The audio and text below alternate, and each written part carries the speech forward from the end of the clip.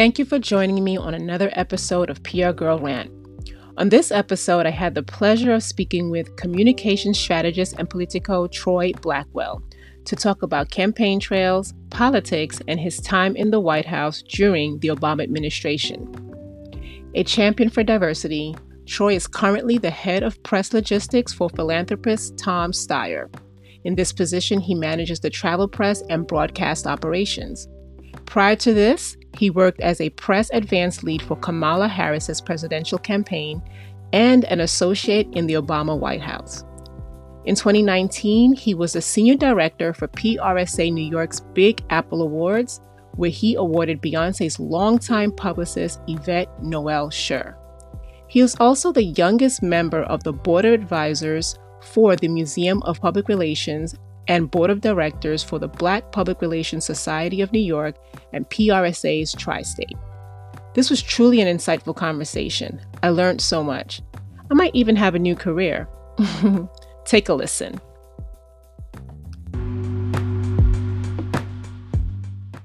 So where were you when you first heard about the quarantine? And how much of the news cycle affected you mentally, as well as the work you do? And so at the time I was traveling and I was staying in San Francisco doing some political work, and I started to get nervous because I started to see how serious it was. And then I started seeing on the news that countries, were starting to lock down travel, that, people started to die from the virus. So I started to freak out because I was in San Francisco, my family was in New York, and I'm just kind of thinking like, God forbid, either one of us, either I get sick or someone in my family gets sick, we're like halfway across the country from each other.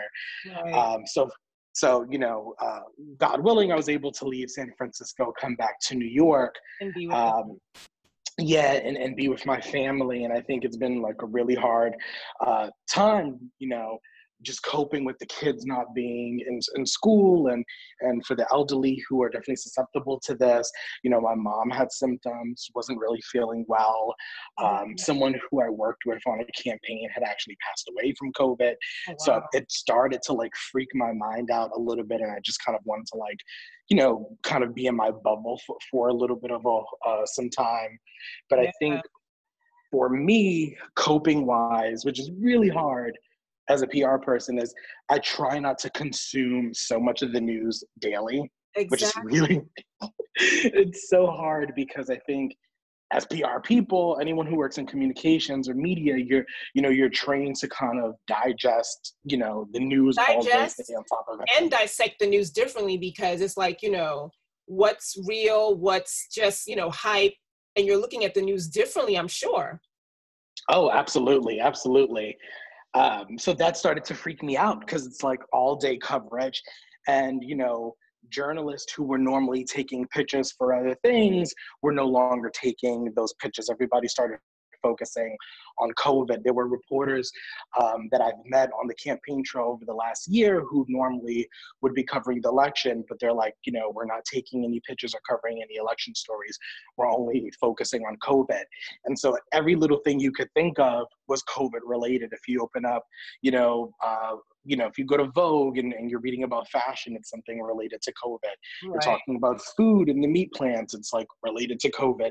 So it was kind of like, it was like everywhere you go, it was COVID-19, this or that.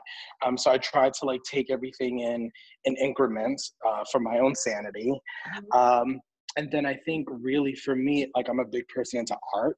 Okay. So I kind of like used the downtime to like dabble in some art, and it sounds, there aren't a lot of stores open, like Michael's and things are closed, but I went and got like some poster boards and some paint.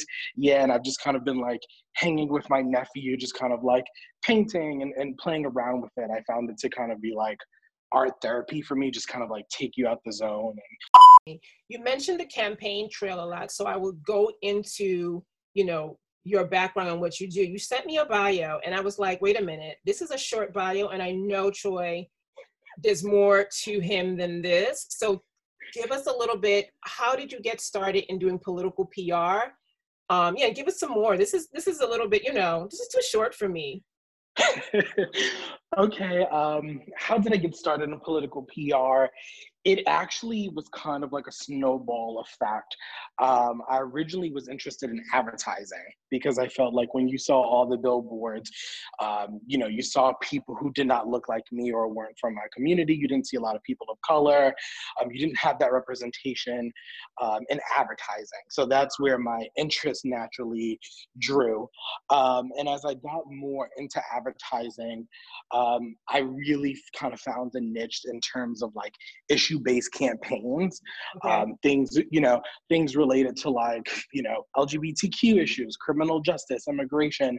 And I started to kind of see this bridge between issues that I was personally affected by and cared about.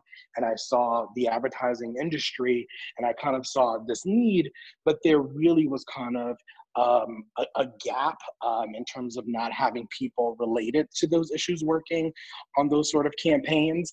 Um, and so kind of I'm maybe a little bit kind of going a little bit in circles here, but when I was taking my interest in advertising, I started working for this guy named Kevin Powell from Brooklyn.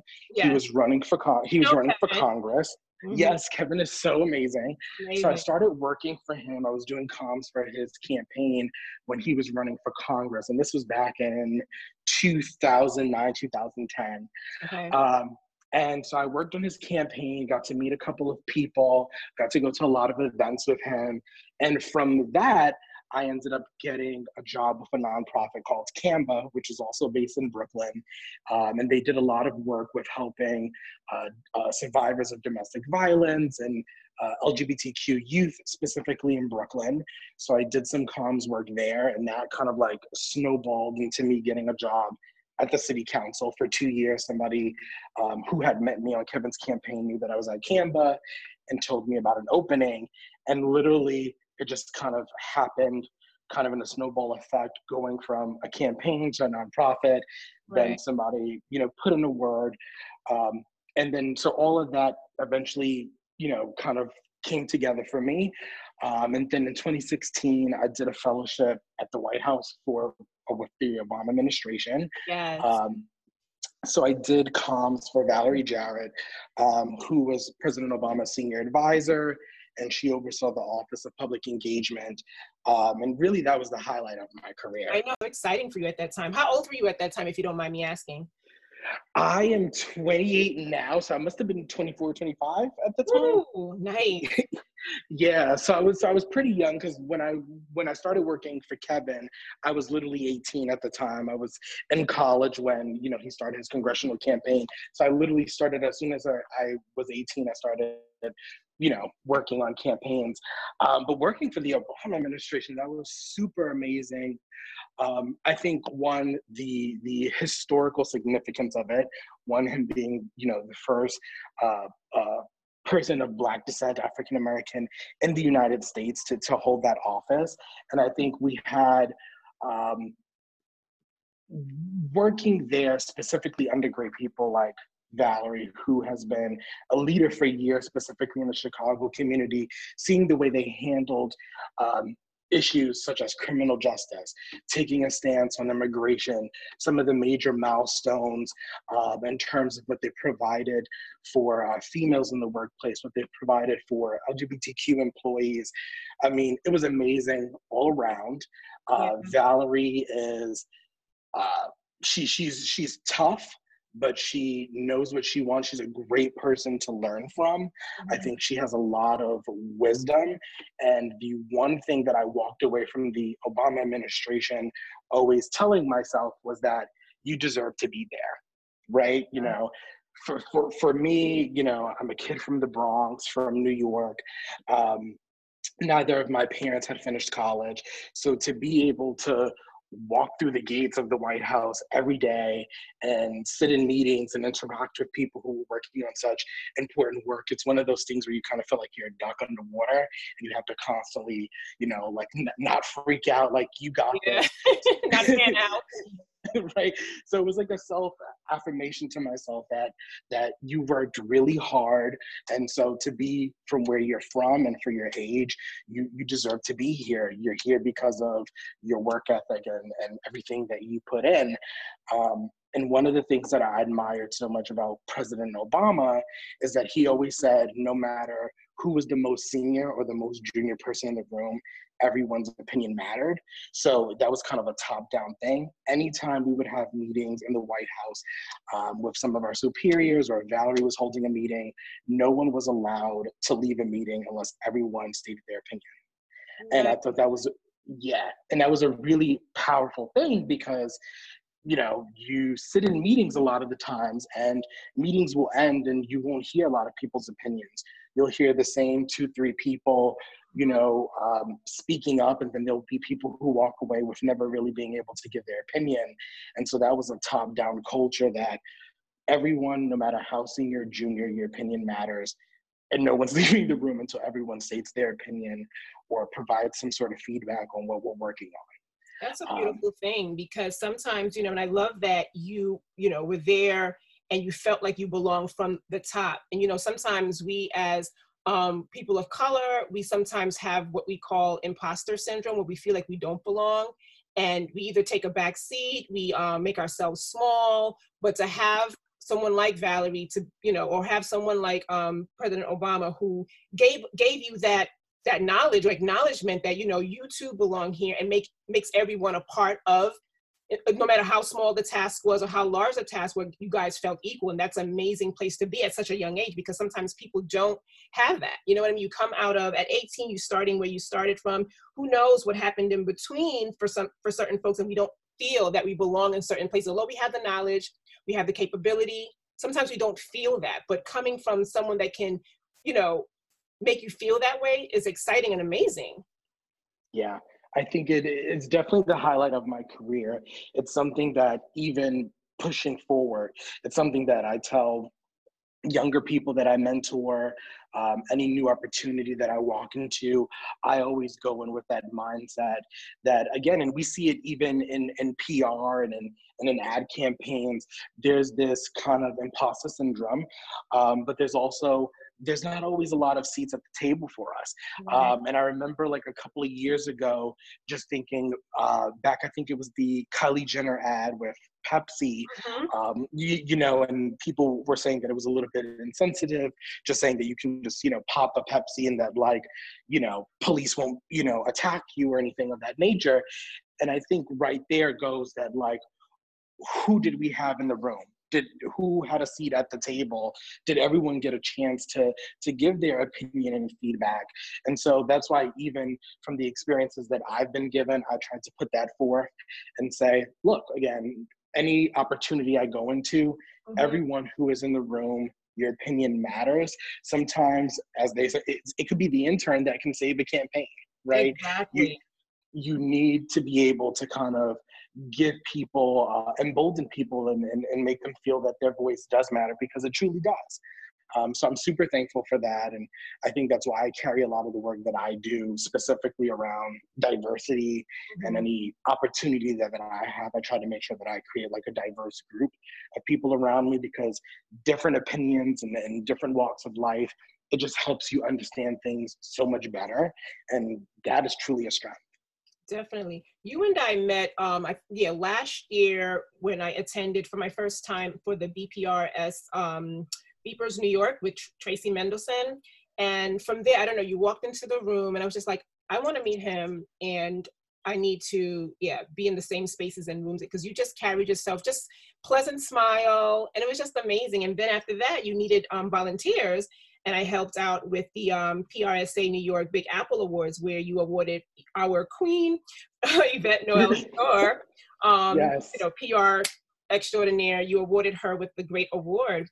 And I just love, even in that space, I just love the way you carried yourself and how you made everyone, again, feel a part of things. And you just, you know, you ran the room. And sometimes in public relations, we have to do that. And sometimes we may seem, you know, forceful, or that we're doing too much, but you have to command that space, especially a person of color. And, you know, whatever the dynamics are, we have to feel that we're running the space so that others will recognize us or see us, but do it with, you know, that we know what we're doing. So how is it for you working with BPRSA and the Beepers New York? Yeah, so I mean, just thinking about all of that, that was such a great night and a great opportunity. And, you know, I'm super thankful that I met you. Um, with Beepers and Tracy, Tracy's a dear friend. I love what she's doing with Beepers, which is the Black PR Society, the New York chapter. And I think there's a real need for that because in the PR space, there's a lot of work being done on diversity. But again, there's still a hole in terms of where do specifically Black practitioners fall in. Is there a space for us to kind of meet and interact with each other, hear different projects that we have going on, figuring out how we can best support each other? Right. And that's really what I see happening with Beepers. I think Beepers has allowed me to meet so many other Black practitioners, specifically here in New York. And I know that many of us are able to help and support each other on different projects. So just kind of having that coalition, it feels like a family. Like, I see what you're doing, your work is important, let me know how I can support you. If I need support, I'll let you know. It's this kind of family building each other up thing. And I really appreciate that with Beepers. In terms of PRSA New York, I was on the board. So I was the senior director for the Big Apple Awards. And that's one of our biggest galas for the year. It's where we raise the most money. And it's also where we work with so many different PR agencies. I think last year when we did the Big Apple Awards, there were 60 different PR agencies represented in terms of either winning an award or being nominated for an award. We also shined a spotlight on PR practitioners under the age of 35. And so when we were looking for someone to award and looking for someone who would be able to kind of command the room, I felt like Yvette Noel Schure was the perfect person. You know, for those who may not be familiar with her, she's a longtime publicist to Beyonce. She's also represented, you know, Prince and Mariah Carey, but she has an extremely amazing roster, but she also has an amazing story as well. Oh my God, I was just thinking about that. Just even when I listened to her story, just how she started coming, because she comes from Grenada and I'm also from, my grandmother's from Grenada. So we have that connection. And she was on another podcast and Troy, she was just telling her story and I can close my eyes and see everything that she was talking about, just her humble beginnings, leaving Grenada to come to New York, living in Brooklyn, meeting her husband. It was just so, and again, another person that makes you feel included. You know what I mean? I love it. Yes. And that's literally what the theme of our the Big Apple Awards last year was about. It was all about diversity and inclusivity and kind of recognizing champions. And I felt like she was that. She had this amazing career, this amazing story. And even in her speech, she mentioned how after working for some of these high profile celebrities for years, she would go on photo shoots and she would say, hey, I'm here, you know, for this project. And, you know, the clerk would say to her, oh, you have to wait outside. We're waiting for Yvette Noel Schure because the name is a French German. And she would say, well, that's me. And they would kind of act shocked or surprised that the person that they were waiting for was this Black woman. And so I thought that was really powerful to have an event where you had, you know, 60 different PR agencies. Most of the heads of the agencies are predominantly white and white men, to be specific. And so to have this strong figure, this Black woman with this outstanding career, give this speech and talking about why diversity is important, I thought was just like perfect. I think she embodied everything that we wanted to for the evening. Why do you think there's such disparities within the PR profession between practitioners of color versus our counterparts?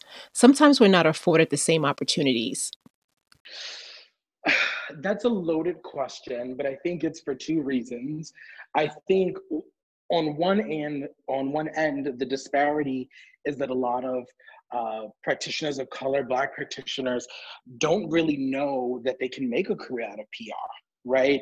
I think a lot of times when we think about college education, you know, we're promoted to more traditional studies like why don't you be a doctor or a lawyer or an architect, especially if you come from, an immigrant household, that's kind of ingrained. So when you say, I want to be a publicist or I want to work in PR, I think sometimes our families and communities are kind of like, what is that? Are you going to be able to make a living? What is this career? I don't really understand what that is. So I think being able to kind of educate some of the younger generation and having that in a more academic setting, like this is what PR is, this is why it's valuable. I think that's one start. I think the second start is for those of us who do want to get into PR and go down this route. The disparity really comes in terms of opportunity, right? A lot of these jobs are, if there's a job opening, it's, oh, if you know someone, can you recommend someone, right? And depending on where you grew up or where you went to school, just by default, a lot of people, depending on your community, that's who your friend circle may be. So if you went to like an HBCU, right, your classmates would predominantly be Black. If you went to a primary white institution, your classmates would be white. That's where you would develop your friendships. So I think in terms of like network being a big thing, putting in a word, a lot of the leadership who happens to be white at some of the PR companies, when there's job openings and they say, hey, if you have a friend who's interested, recommend them, they may not have a network necessarily of Black friends or former colleagues that they can recommend for those opportunities. Yeah. I think also the third thing is a pipeline, right? There's a lot of talk about like diversity, again, being this really big thing in the PR industry. So you have companies who are now trying to get students who are graduating college into like entry-level positions, but part of being able to climb the ladder is being able to see yourself in more than just an entry-level position. So if you're a practitioner with 10 or 15, 20 years experience, you're not going to look for an entry-level position. You're going to look for mid-level or senior level. And it just so happens that a lot of those practitioners who do come in at the entry level, even if they do good work, they're not as easily promoted. So when it comes to seeing leaders of color in the PR industry, they're very far and few. When I think of some of the Black practitioners I know who are either VPs or managing directors, I can probably name like 3. or 4 in the New York City area that I know of from all the organizations I'm involved in. And so I think if you're an entry-level practitioner, you're coming into a PR agency, you're kind of starting out as an account coordinator or an account executive, and you're doing great work, and say you get passed over for that promotion, once or twice, and then you look around and you kind of see at the company, well, a lot of the leadership that I see that's account directors and VPs, none of them are similar to me. None of them reflect my community. None of them look like me. What is the likelihood of me being promoted to that level? Definitely. I also think it's, you mentioned opportunity and network. I'm coming from independent. So I'm an independent practitioner. I am not, at a brick and mortar. I don't have anybody over me. I do everything, solopreneur on my own. So I think also when it comes to that, we're looked at differently because we are independent. So even if I have a great roster of clients, I think sometimes, the ones that come from the bigger firms look at the independents a little bit differently, and we don't get the same, I don't know. What do you think about independent? Yeah, we don't get the same responses all around, whether it be from other colleagues, depending on what your roster looks like. I think that's one thing. So what do you think about independents versus those that are in-house? I agree with you 100%. I think it's kind of this idea of unconscious bias, right? There are biases based on whether or not you're at an agency or not. And I think for us, if you're coming from specifically as Black practitioners going into the space, I feel like the way it's viewed is that if you're a Black practitioner at an agency, you can name any of the top big agencies, the Edelmans, the BCWs. It's kind of a form of validation, right? Like they feel like, okay, this person has worked in this setting. I'm sure that they understand the ropes or the expectations of what we're looking for, right? But on the other hand, if you have independent practitioners, specifically Black independent practitioners, it's not viewed that way. Right. So there is a double standard there because, and again, it goes with biases, is that if you are a white independent practitioner, you're viewed as being entrepreneurial. You're kind of, you're starting up your own business. You're kind of going into business for yourself. It's viewed in a very positive light. Mm-hmm. But specifically for Black practitioners, when we do it, it's kind of, how come you couldn't get a job at a big agency? Right. Exactly. Isn't that weird? That's a funny question because I have worked at an agency. I just decided to go independent and do it on my own. And I think it's all about showing and proving and, letting my work speak for itself rather than the other way around. We talked about mentorship and what that means. I really like Troy's views on what mentorship should look like. And speaking on mentorship, one thing that I do want to say that I think a lot of people don't think about is people tend to view mentorship as a top-bottom situation, kind of thinking like, the mentor is the older person in the relationship, the mentee is younger, right? And I like to think of mentorship more so about kind of a horizontal effect, right? Like it can be your peers. It doesn't matter if the person is older or younger than you. It could even be someone in the same workplace. You can mentor somebody who, on paper has a more senior position than you. Mentorship really is about trading skills and opportunities, right? And so, someone who's younger than me can mentor me on something that I may not be proficient in, right? There's so much that's changing in our industry. There's so much learning that can be done. And so I want people to not think of mentorship as this kind of top-down thing, but think of it kind of full circle. It's kind of like, again, how people say who's to your left and who's to your right. That's part of mentorship. Your peers, the people that you sit with, and regardless if someone's title on paper is senior to you or they're older or younger than you, there's so much learning that can be done, cross-learning. Exactly. And if you find the right mentor, whether it's a program or an actual person, I want somebody that will call me out on my stuff or add value to what I'm doing. So again, whether you're younger or older, I'm amazing. Yes, definitely. So I am interested in finding out about what it's like working on a campaign trail, because I imagine that can be stressful. It can be politics in itself. There's two things I said when I started, this profession. I wasn't going to do finance and politics. I stayed away from that, clear across the board. Those two things I wasn't going to do. So talk to me about that. Yes. Campaigns can be very stressful. Politics is very stressful. I'm sure everyone who's watching the news is stressed out by current state of affairs. But working on a campaign, I always compare it to startup culture, which is why I love campaigns, because I feel like if you want the opportunity to have more responsibility, you want the opportunity to be able to wear many hats, I feel like campaigns are really good grounds for that. So for example, this cycle, the 2020 election, I've been on 2 campaigns this year. I spent a year working on Kamala Harris's presidential campaign. And then when her campaign suspended, I spent 3 months working with philanthropist Tom Steyer. Okay. And so, before presidential elections, I did, a congressional campaign, which was Kevin's congressional race in Brooklyn. I've helped out with city council races here in New York City, but really when I got involved in presidential campaigns was in 2016.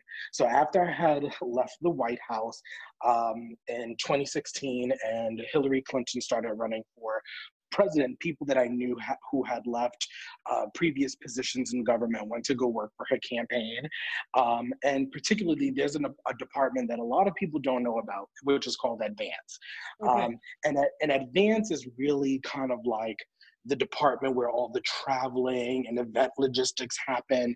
It's really a team of like really gritty event planners, kind of I love event working with production. the advance team because I do events as well. And when they come to like the conferences that I do, like the National Black Urban League conference where I met Kamala Harris, I'm like, oh, the advance team was so dope. I was just like, and the way they were like, well, I was like, yes, this is it. I love them.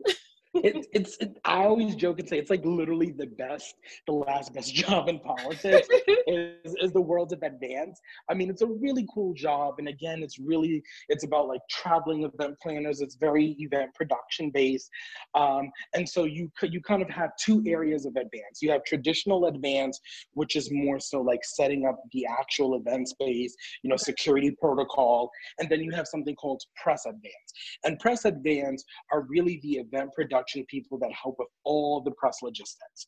So in 2016, a colleague of mine, when Hillary Clinton was running for president, had reached out and basically said, Hillary is obviously traveling around the country. She's going state to state.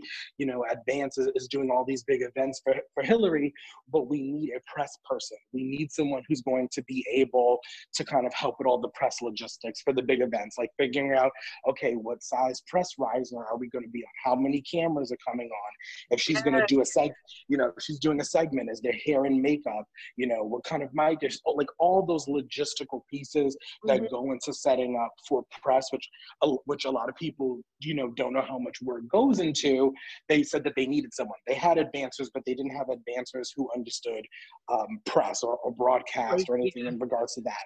So I had came on and did a couple of trips for the campaign. And that was when I really got involved in presidential campaigns. And I got to, travel and see how setting up for the press was in 2016. And as you can imagine, there's a lot of security. You have a flood of cameras. You have to go through so much protocol. But it really helped me see the other side of press, right? Because as a PR person, I'm normally doing strategy, I'm doing pitching, you're securing articles or interviews, but then I got to be on the other side and see, okay, how is the person who's working with broadcast cameras and setting up the actual interviews, what does that look like? All those particularly media operations. So I did that. And people that I knew had contacted me this year and said that they needed someone similar for Kamala, for Senator Harris's campaign. So I spent, the year traveling with Senator Harris, being able to kind of set up all the press operations for all of her public events. And then I went to Tom Steyer and was the head of that. And when I say like startup culture, campaigns, it's like you literally have a certain amount of time to kind of make something work or not, right?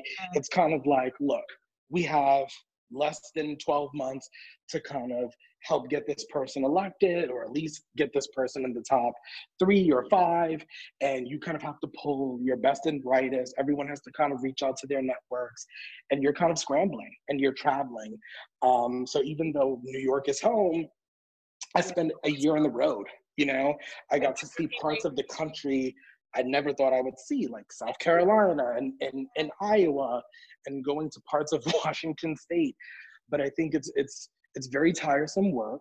Your day is completely packed.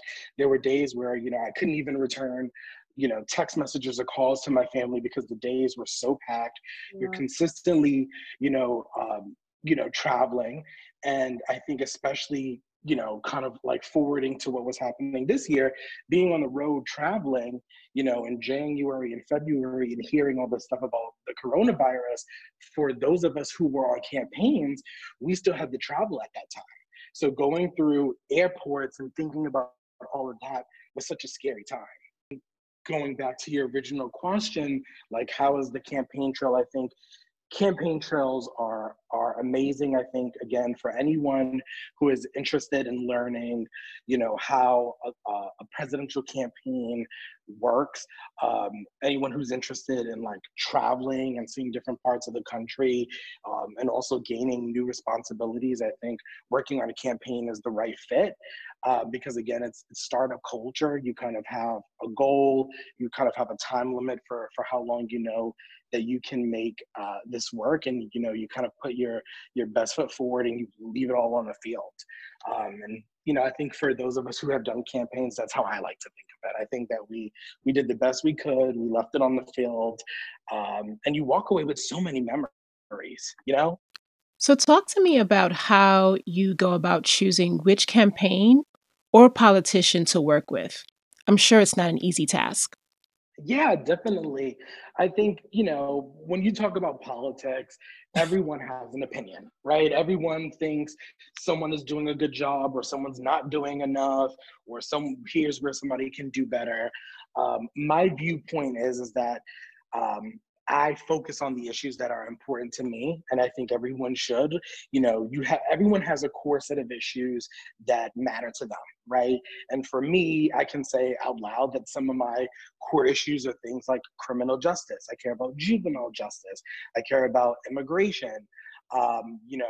My family's from Puerto Rico. I care about what our federal government is doing after Hurricane Maria. I care about LGBTQ issues. So given that, like, I have a core set of issues that are important to me and personal to me, I try to find politicians or leaders who are working on those issues in that space that I see that are doing work that interests me or that I feel that I help, making progress in those areas. Yeah. And so, of course, politicians are people. You have so much that you have to do. There are multiple issues that you have to address at one time. There are multiple meetings. You have so many people working for you. And I think a lot of people kind of forget that there's so much that goes into the bigger picture. Everything we see on TV or social media, it's not as black and white as it seems. It's usually a lot more gray and complex than we think. So I try to give people the benefit of the doubt. But again, for those people who leave nasty things on Twitter and say this politician's terrible, that politician can do better, I just address it as, look, I'm working on the issues that are important to me, and this person that I'm working for or has worked for was either working on things related to that, and that's why I worked for them. Yeah, because can you imagine we've seen the people that have worked for our current president. I can just imagine if I had to do something like that, I'll just fire myself. I'm just like, you know what, I can't do this. I gotta go. Yeah. That he's a loose cannon. He's such a loose cannon. Our state of affairs are crumbling right before us. But as I say, all politics is personal. Right? Like everyone has an issue, whether they say it out loud or not. Everyone has an issue or two or a list of things that are important to them and personal to them for various reasons. And that's why people come out on, one end of the fence. So I think it's just really important for people to think about what is important to you, what do you think needs to get done? And if you can support people who are working to make strides on those particular issues or in those areas, if you have the skill set, why not help them? Definitely. What has been, throughout your career, what has been the most memorable campaign or politician to work with? Kamala Harris is big. So was she one of your favorites? She is one of my favorites. She's in my top three. Definitely one of my favorites. I think what I admired about her and her leadership, very similar to Obama. Obama's in my top three as well. President Obama and Senator Harris are definitely in my top three people to have worked for. But what I admired the most about them, aside from, the policy, I'm a Democrat. I like to think that I'm progressive. Both politicians have worked on issues that are important to me, but I think as people, right? And I think being a young person of color, coming from a disenfranchised community, I think looking at what both President Obama and Senator Harris have done for their staff, I think is a really important stride in diversity, right? Because we talk a lot about diversity and how important it is. We know that there's a lot of initiatives happening in PR, but then what about diversity in government, right? Like, are the people that we elect to office, is their staff diverse? Do we have diverse people behind the scenes helping to elevate some of the issues and concerns that we're working on? And specifically for Senator Harris with her campaign, she was very adamant about diversity. Almost more than half of her presidential campaign, were women, mostly in leadership roles. At least half of the campaign were people of color, and a little bit more than half identified as LGBTQ. And I think that to me was really important, because when you're running for office, especially something such as president or governor or the Senate, people usually want to work with veterans, people who have been doing this for 20, 30 years.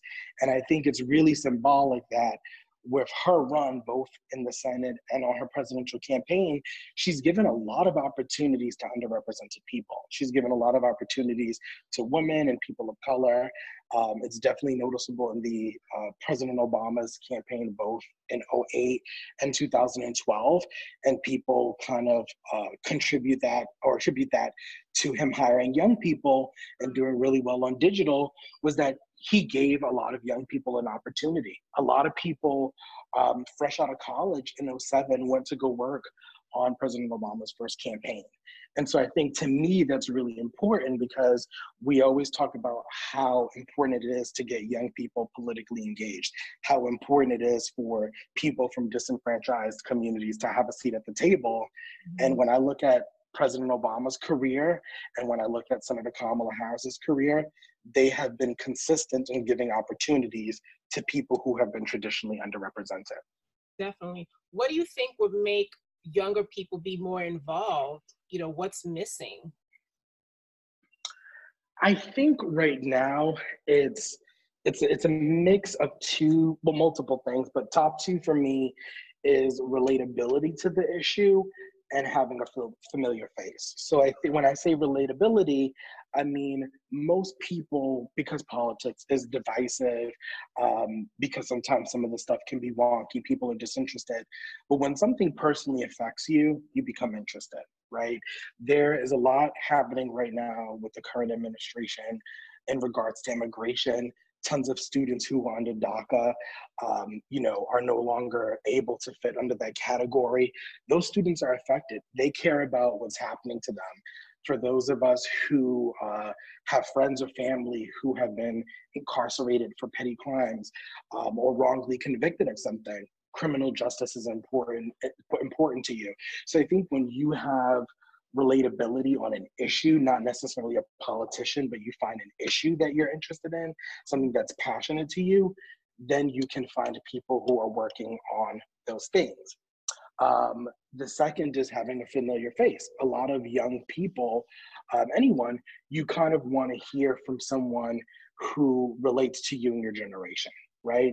If you're an 18-year-old, maybe hearing political pundits who are, 60 plus may not necessarily engage you, right? But if you're hearing political commentary from those who are maybe 18 or 19, that will interest you, because that person is speaking, one, about an issue you relate to, but two, that person's in your age group. And so I think that's where the disconnect is that we don't really have a platform for a lot of young people to speak about politics. And then the second is that I think a lot of people are still trying to figure out separating the politician from the issues that they care about. Definitely. I mean, I think that goes for young and old, because I know for me, right now I'm still teeter-tottering. I don't know which way I will go. And it's just, even in these uncertain times, it's like, I don't think people are saying what I want to hear. But again, I think, I just need to pay attention more to the issues and see it's like, circle which box who fits best. I don't know. And it's just a hard place to be right now.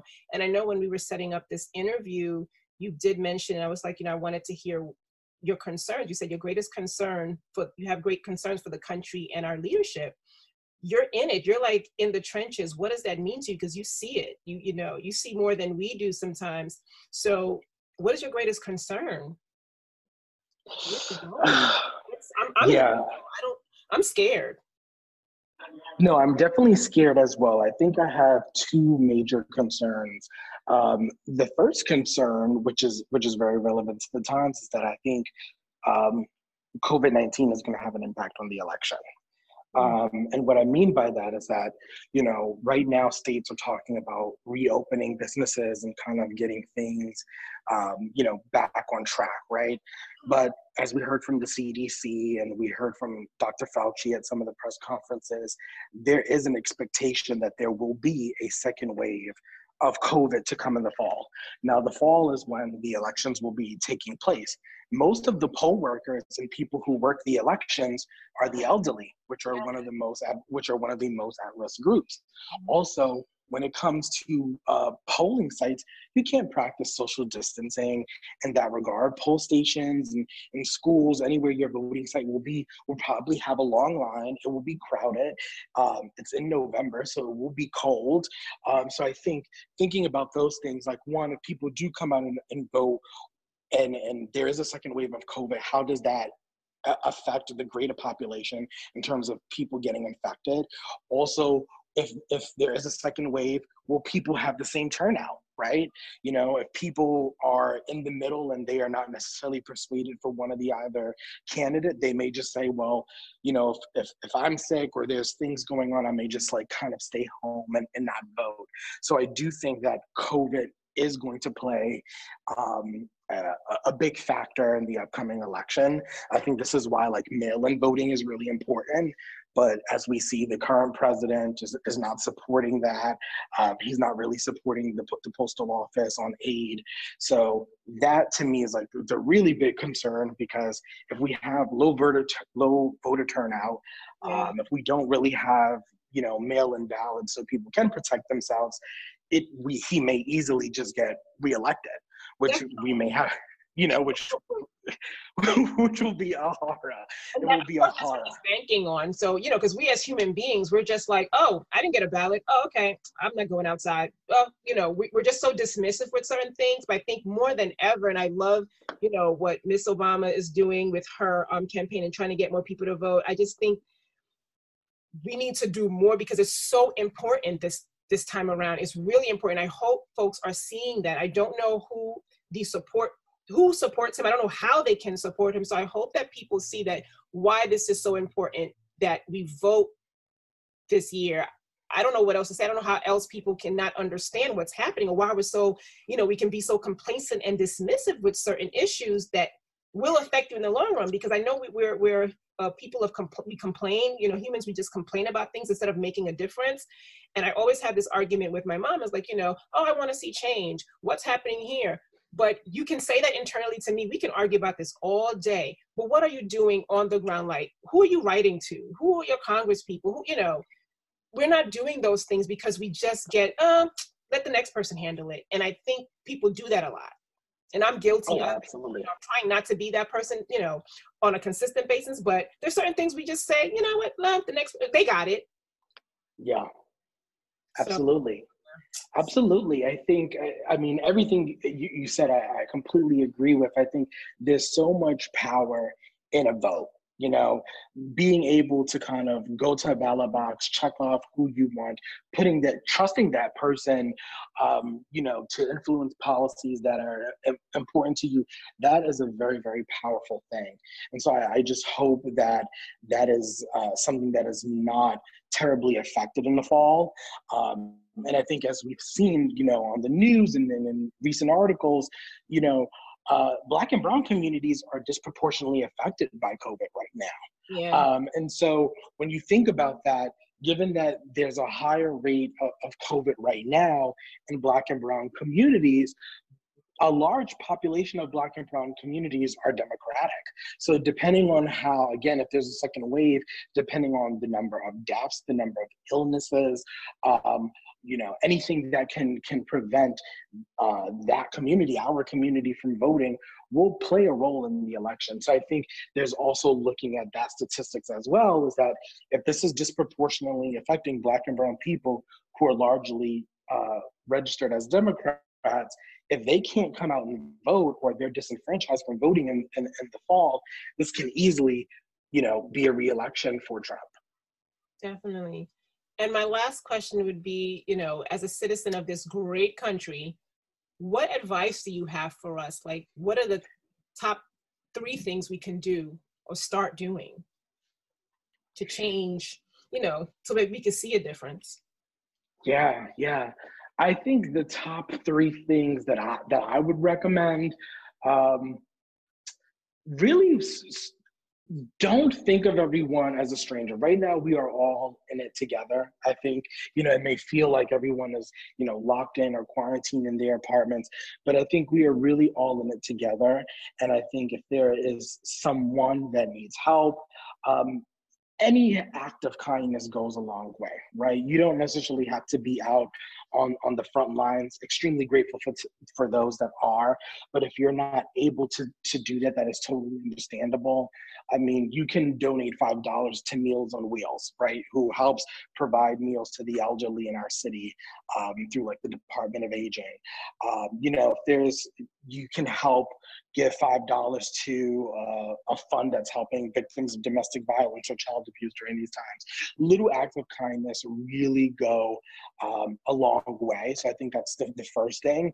And I think the second thing, for me, is really using this time to kind of figure out, where do you want to see the country go in the next couple of months? Like everything that we're seeing on the news, digesting and dissecting the information, pay very much attention to what's happening. And I really think people should, be very concerned, be on alert, but also pay attention, right? Because I think COVID has definitely taken over the news cycle, but there's still legislation that's going to be pushed through. There's still an election that's happening. There's still issue-based things that are happening that are not getting the media attention. So if there's something that you care about, definitely look into it. I recently saw that like Ben & Jerry's was pushing Congress to support a bill that would help those who were formerly incarcerated for possession of marijuana, to help them get on their feet and to help with some of the racial disparities. I'm not sure all the details of that bill, but I saw that they've been pushing that on their website and on social media. And I was like, well, I'm surprised that hasn't gotten as much attention as it has. So I do think that even though COVID is the center attention of the news right now, and it is important, don't let that completely take away from all the other things that are happening.